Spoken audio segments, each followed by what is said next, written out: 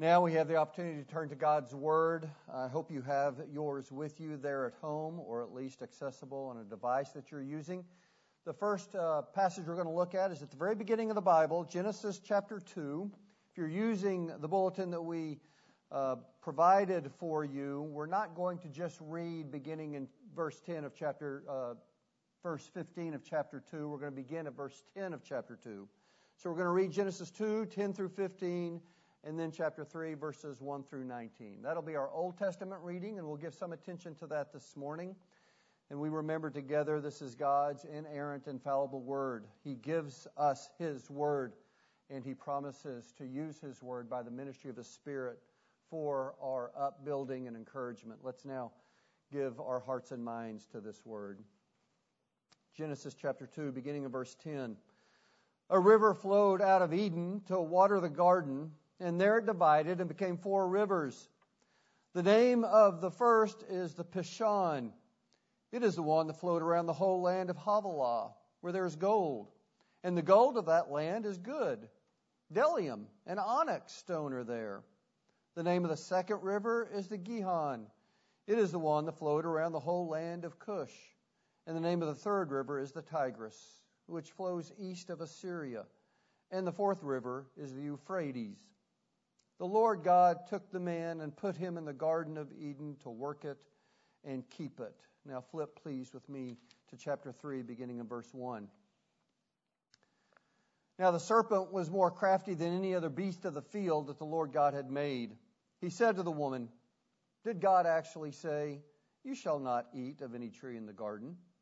And the woman said to the serpent, "We may not eat of the fruit of the trees in the garden." But God said, "You shall not eat of the fruit of the tree that is in the midst of the garden, neither shall you touch it, lest you die." But the serpent said to the woman, "You will not surely die.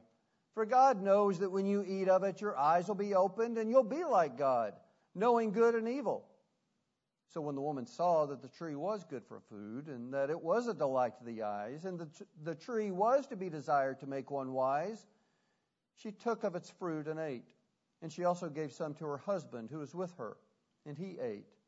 Then the eyes of both were opened, and they knew that they were naked. And they sewed fig leaves together and made themselves loincloths. And they heard the sound of the Lord God walking in the garden in the cool of the day. And the man and his wife hid themselves from the presence of the Lord God among the trees of the garden. But the Lord God called to the man and said to him, "Where are you?" And he said, "I heard the sound of you in the garden, and I was afraid, because I was naked, and I hid myself." God said, "Who told you that you were naked? Have you eaten of the tree of which I commanded you not to eat?" The man said, "The woman whom you gave to be with me, she gave me fruit of the tree, and I ate." The Lord God said to the woman, "What is this that you have done?" The woman said, "The serpent deceived me, and I ate." The Lord God said to the serpent, "Because you've done this, cursed are you above all livestock and above all beasts of the field. On your belly you shall go, and dust you shall eat all the days of your life.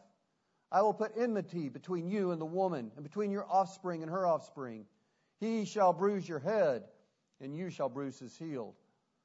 To the woman he said, "I will surely multiply your pain in childbearing. In pain you shall bring forth children. Your desire shall be contrary to your husband, but he shall rule over you." And to Adam he said, "Because you've listened to the voice of your wife and have eaten of the tree of which I commanded you, you shall not eat of it. Cursed is the ground because of you. In pain you shall eat of it all the days of your life. Thorns and thistles it shall bring forth for you, and you shall eat the plants of the field.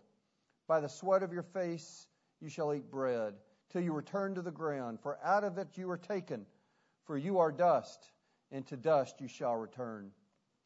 Let's turn now together, please, to the Gospel of Mark, chapter 14.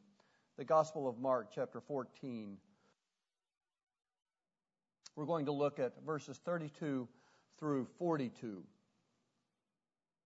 At this point, Jesus is entering his final week of life. In fact, his final day here, and he's in the Garden of Gethsemane. And they went to a place called Gethsemane, And he said to his disciples, "Sit here while I pray."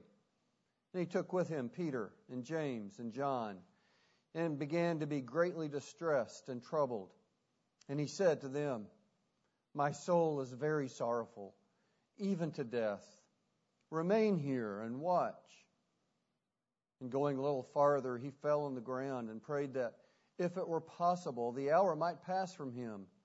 And he said, "Abba, Father, all things are possible for you. Remove this cup from me. Yet not what I will, but what you will." And he came and found them sleeping, and he said to Peter, "Simon, are you asleep? Could you not watch 1 hour? Watch and pray that you may not enter into temptation. The spirit indeed is willing, but the flesh is weak." And again he went away and prayed, saying the same words. And again he came and found them sleeping, for their eyes were very weary, and they did not know what to answer him. And he came the third time and said to them, "Are you still sleeping and taking your rest? It is enough. The hour has come. The Son of Man is betrayed into the hands of sinners. Rise, let us be going. See, my betrayer is at hand." This is the word of God. Amen. Let's pray together. Father, we trust and depend upon you for this work this morning. There is no power in my words. The only power that we have available to us is the power of your Spirit.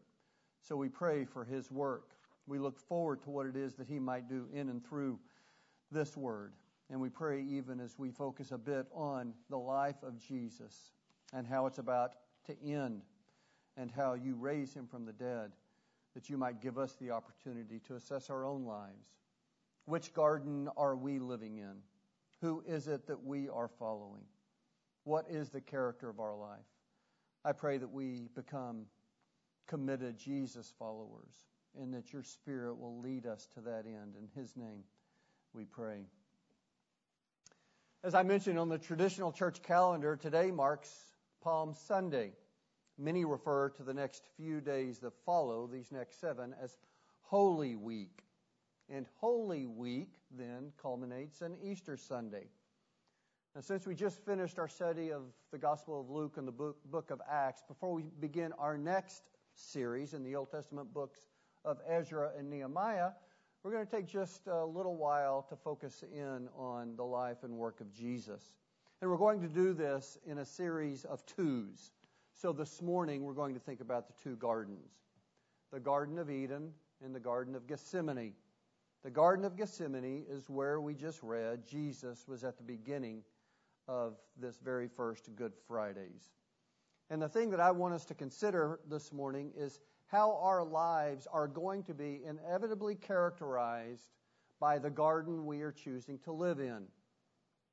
And we're going to assess our lives compared to the occupants of both of those gardens, Adam in one and Jesus in the other.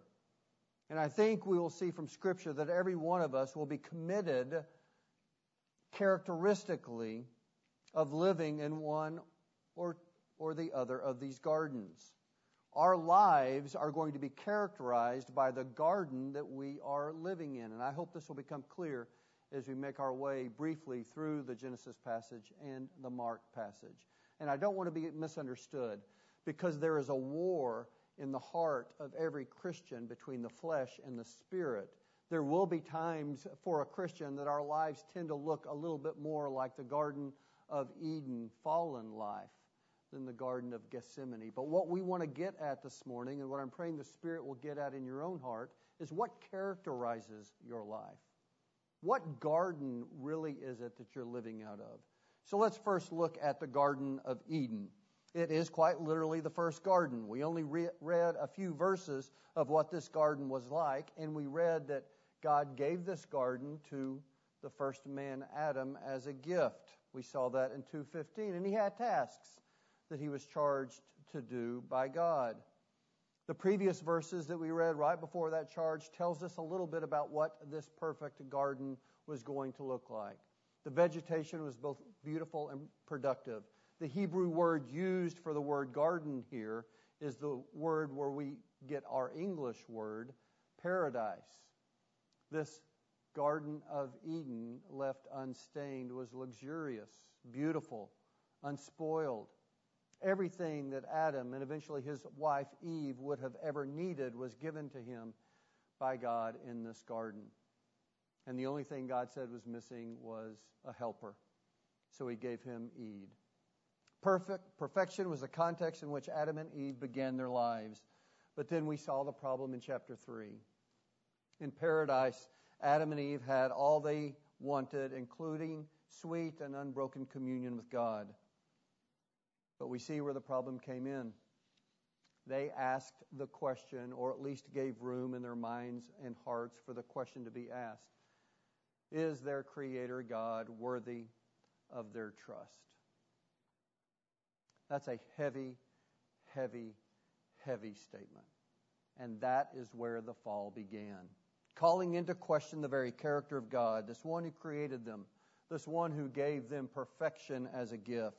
And it was this question, can God be trusted, that opened up the deception in which the serpent came in and was able to take advantage of. And it was this that began the world down the road of ruin and destruction. That was the way in which Satan had his way. Can you really trust God? Did God really say? Once a mere creature such as Adam and Eve put themselves in a place where they could sit in judgment of their Creator God, this was the beginning of the end of paradise.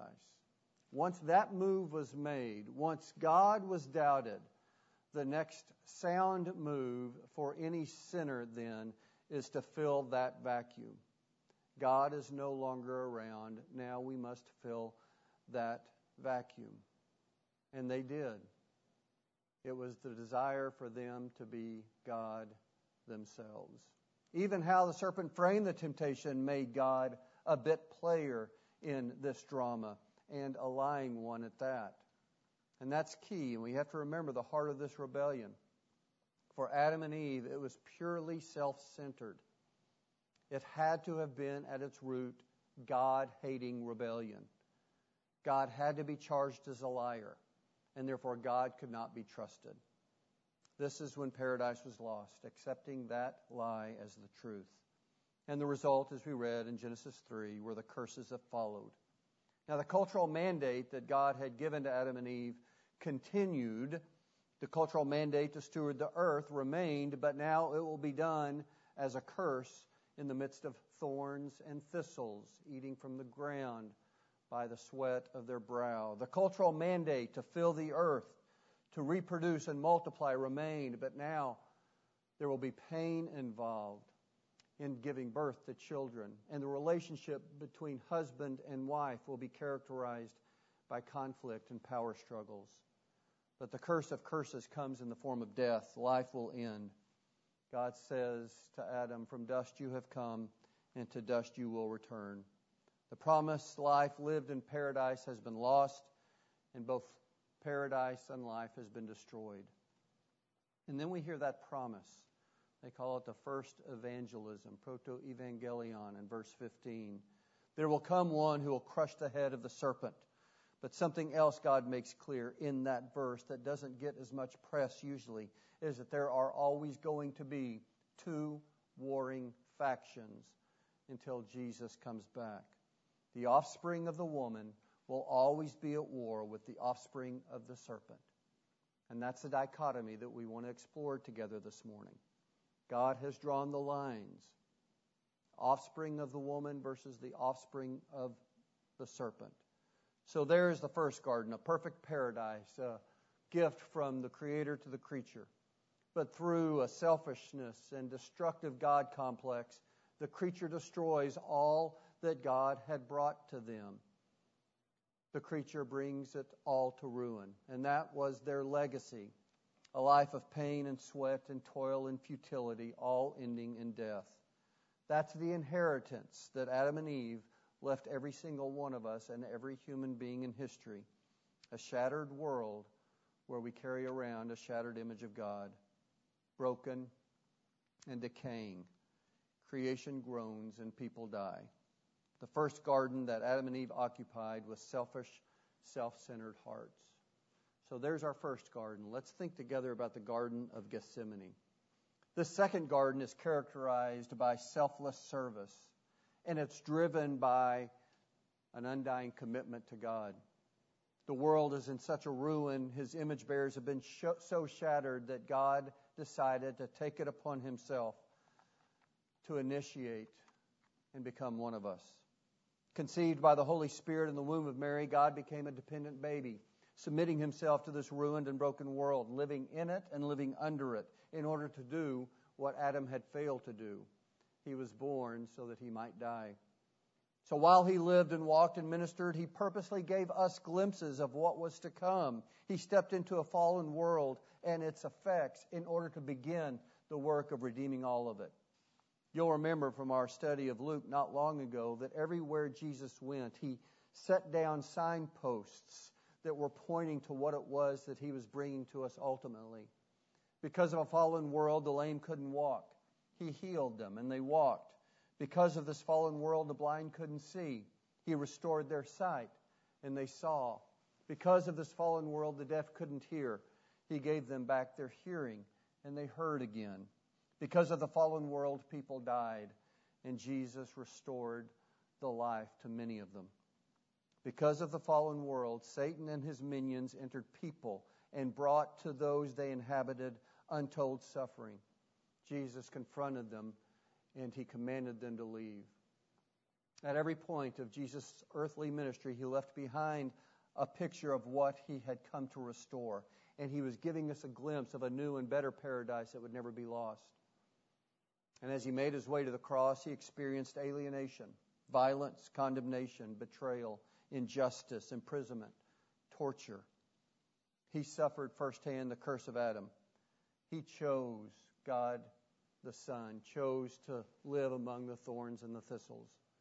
This was His life as He made His way to this other garden, the Garden of Gethsemane that Mark tells us about in chapter 14.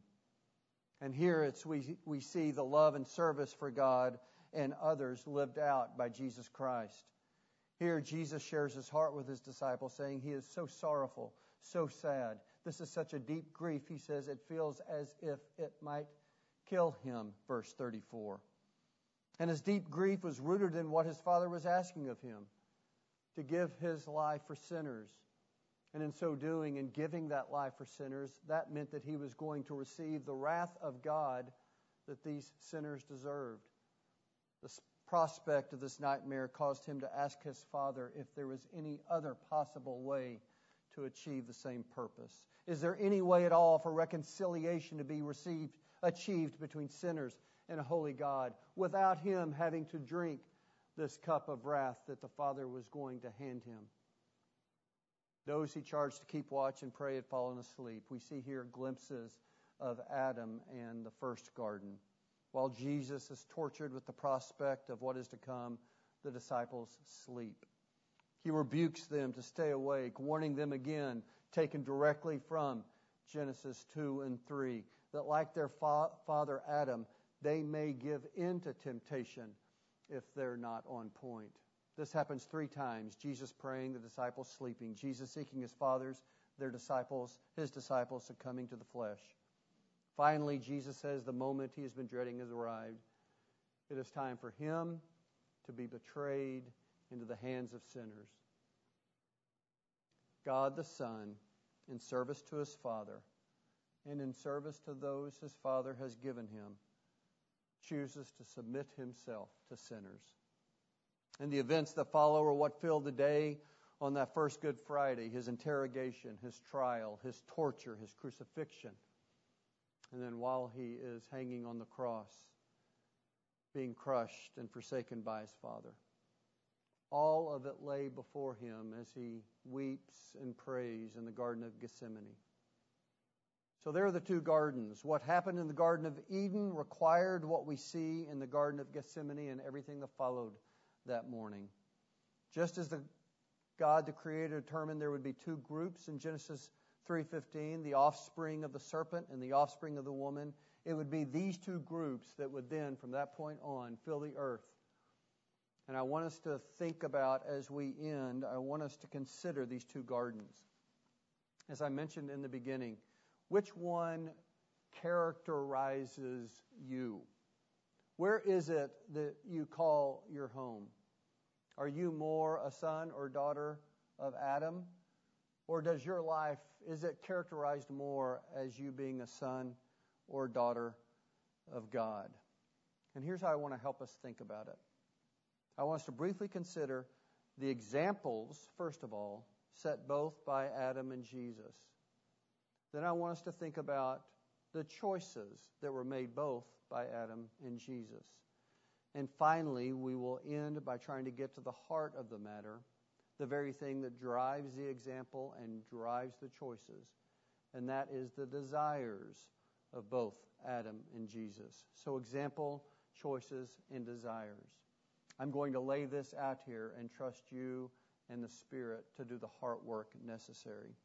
First examples, let's think about it. Adam and Eve, we see, were selfish. Their choices were based on who they were and what they wanted, right? They trusted their own eyes and their own ears and their own wisdom. They saw that it was pleasant to the eyes, and they took and they ate.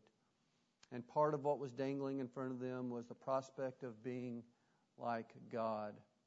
And in so making that choice, they rejected God. They rejected His blessing. They rejected His shepherding. They saw, they desired, they took, and they ate, rejecting all that God was for them, all that God had given them, and all that God had said to them. Rooted deeply in their selfishness. They served themselves only. That's the example of Adam. Jesus, on the other hand, was selfless. His focus was on serving and loving His Father and those the Father would give Him to save. We know because we've looked at it recently, His whole life on earth was characterized by this selfless servanthood. God the Son, choosing to become man, was an act of sacrifice that is incalculable, that happened even before He went to the cross. We can't wrap our minds around the fact that the eternal God, knowing all, being everywhere always, omnipotent and all-powerful, chose to lay it all aside and become a mortal, limited, weak, dependent man. And He did this in service to His Father and in service to His people. So these are two diametrically opposed characteristics of these families and two diametrically opposed examples.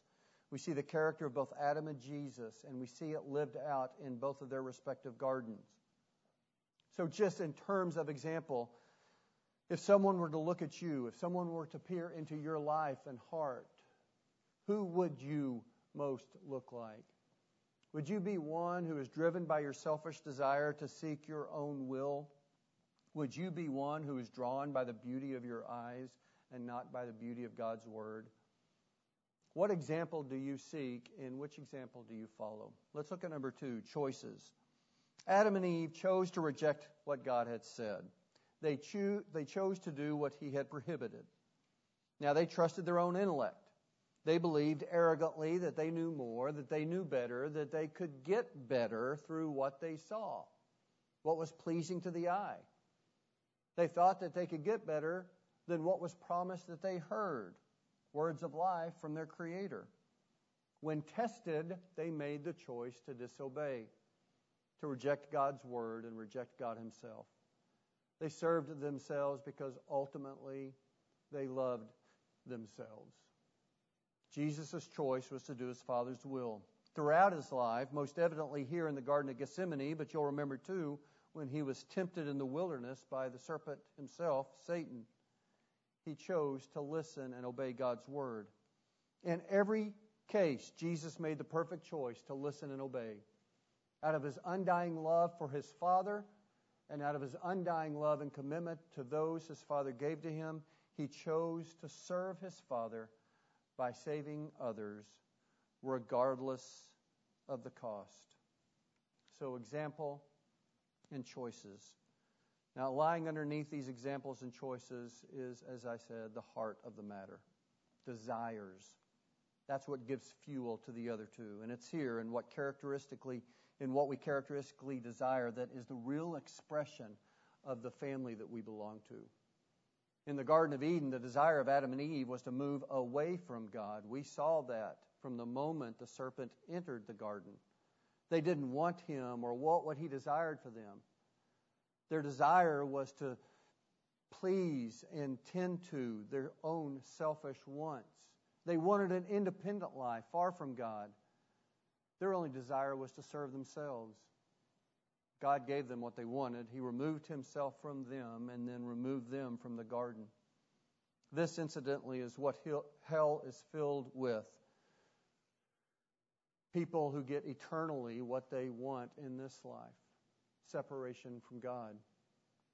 Jesus, on the other hand, was always seeking communion with God. Always listening to him. Seeking out ways to serve him.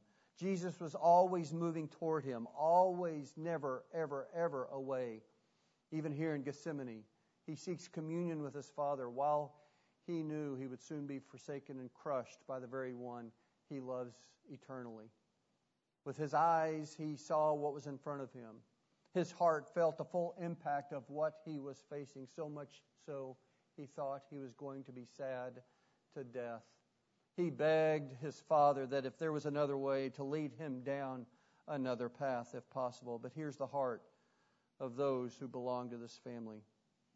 Jesus wanted more what his Father wanted for him than what in the moment he wanted for himself. Even though Jesus knew this meant that he was going to be forsaken and crushed by his Father. Out of his love for his Father, his desire was to do his Father's will. And that was rooted not in a love of self, but in an eternal love for his Father. Now get this. The desire of the Father and the desire of the Son were rooted in their love for each other and their love for you if you belong to them. This has always been the case. That has always been characteristic of the triune God. This was the desire of God in the Garden of Eden. He didn't have to create man. He didn't have to create a paradise and put man there. But he did that out of love. The desires of the Son and the Father were always completely, globally, robustly other-centered. It was that way in the Garden of Eden, and it was rejected by Adam. It was that way in the Garden of Gethsemane, and it cost Jesus his life. Now make no mistake that we are all born sons and daughters of Adam. We are all selfish and self-centered people. We all want to be our own little gods. We all desire our own best. But the miraculous work that the third person of the Trinity does when God plucks us out of that family and adopts us into his, changes us completely. Our desires, which leads to our choices, which lead to our examples. He changes us miraculously from self-centered selfishness to people who become servants of a God that we love and servants of those around us. He changes us so that we are no longer seeking our own good, but we seek to sacrifice for the good of others. So if the character of our lives is that we seek to meet our own needs and we do so for our own pleasure, we must recognize that we are doing so out of a profound and lost love of self. Proof perfect that we still remain Adam's children. Proof perfect that regardless of how subtle it may seem, we continue to choose to move away from God.